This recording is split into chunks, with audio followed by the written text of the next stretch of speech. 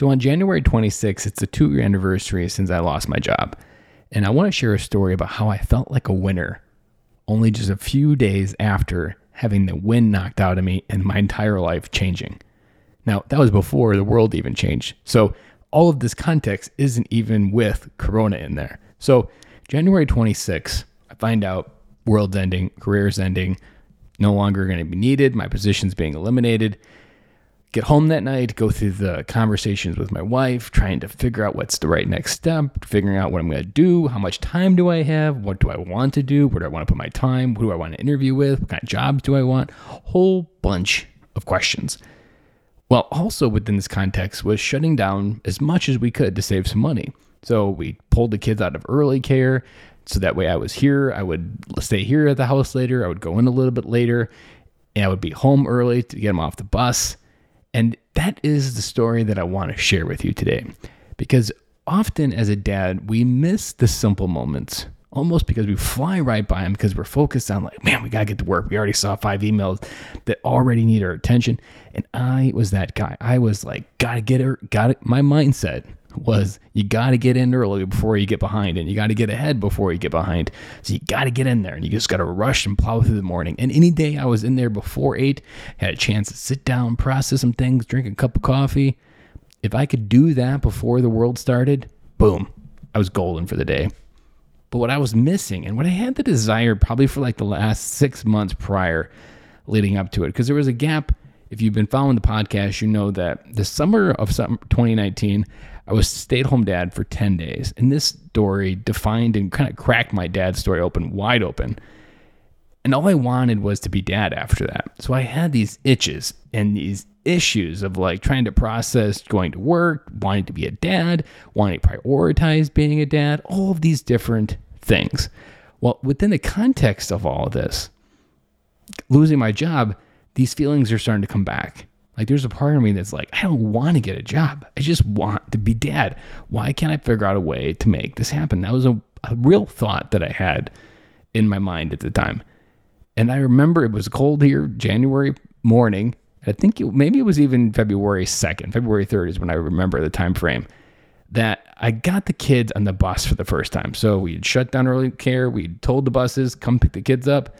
And it was that first morning that the kids got on the bus. They gave me a big giant hug. They got on the bus.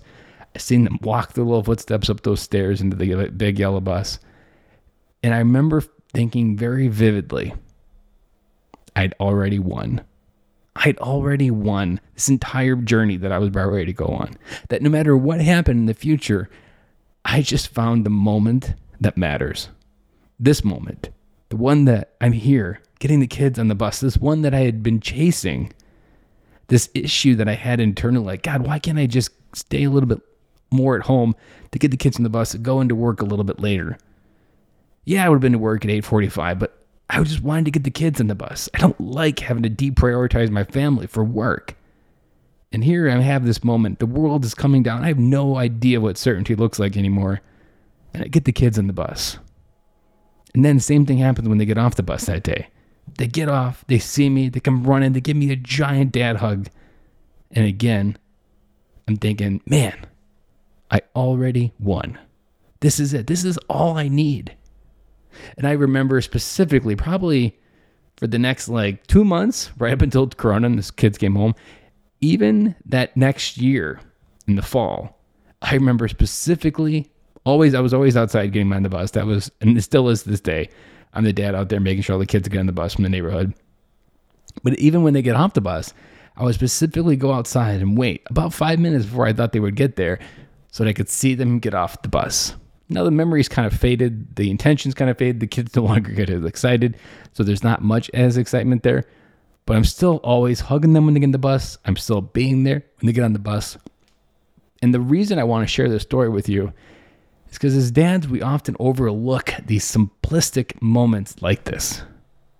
We overlook in the bustle of trying to build our career, we overlook the value that a simple moment of, hey, talking to your boss and be like, I want to get my kids in the bus. How can we make this work?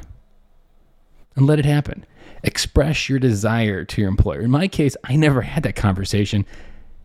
Could I have? Yes. Would they have probably allowed it? Yes. Did I have the courage? No. And we've talked about why I didn't have that courage. So a lot of this kind of came to fruition of being able to find it, recognize what mattered, but then just realizing the big giant journey that I was getting ready to go on. Doesn't matter what happens in the future. All that mattered was I was here. And I was there every single day to do it.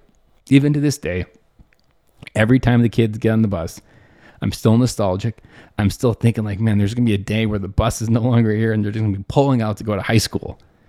And it's going to be just like that. It's just going to be, poof, 1 minute it's there, next minute, boom, high school.